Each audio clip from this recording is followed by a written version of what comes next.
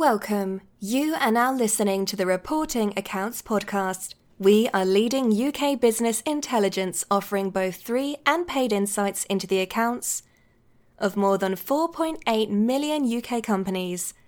Our podcasts cover news and events from the UK financial markets and community, and much more. Visit our website at www.reportingaccounts.com. And now over to your host for today's podcast, Adrian Lawrence, our resident in-house finance professional. Hello and welcome to today's episode from Reporting Accounts. Today I'm talking about a positive news story. Pets at home are having something of a bonanza at the moment.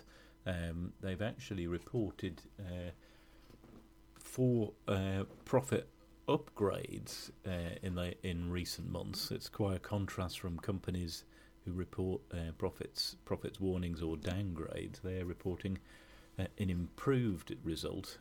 They have 451 shops in the UK, and they now expect profits for the full year to be 85 million against their previously indicated 77.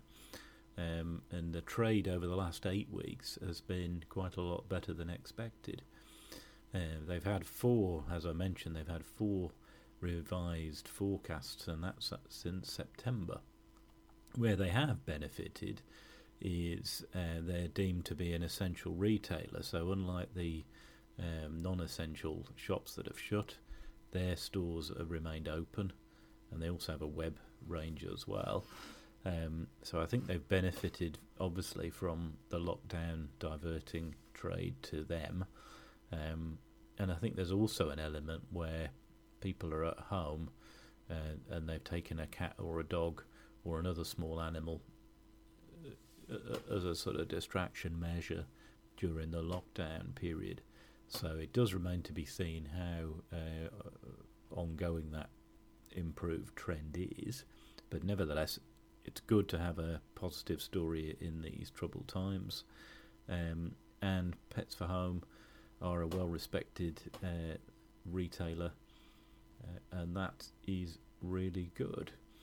To learn more about reporting accounts and how we hold information and insights into more than 4.8 million UK companies, please visit our website, which can be found at www.reportingaccounts.com. Thanks for listening.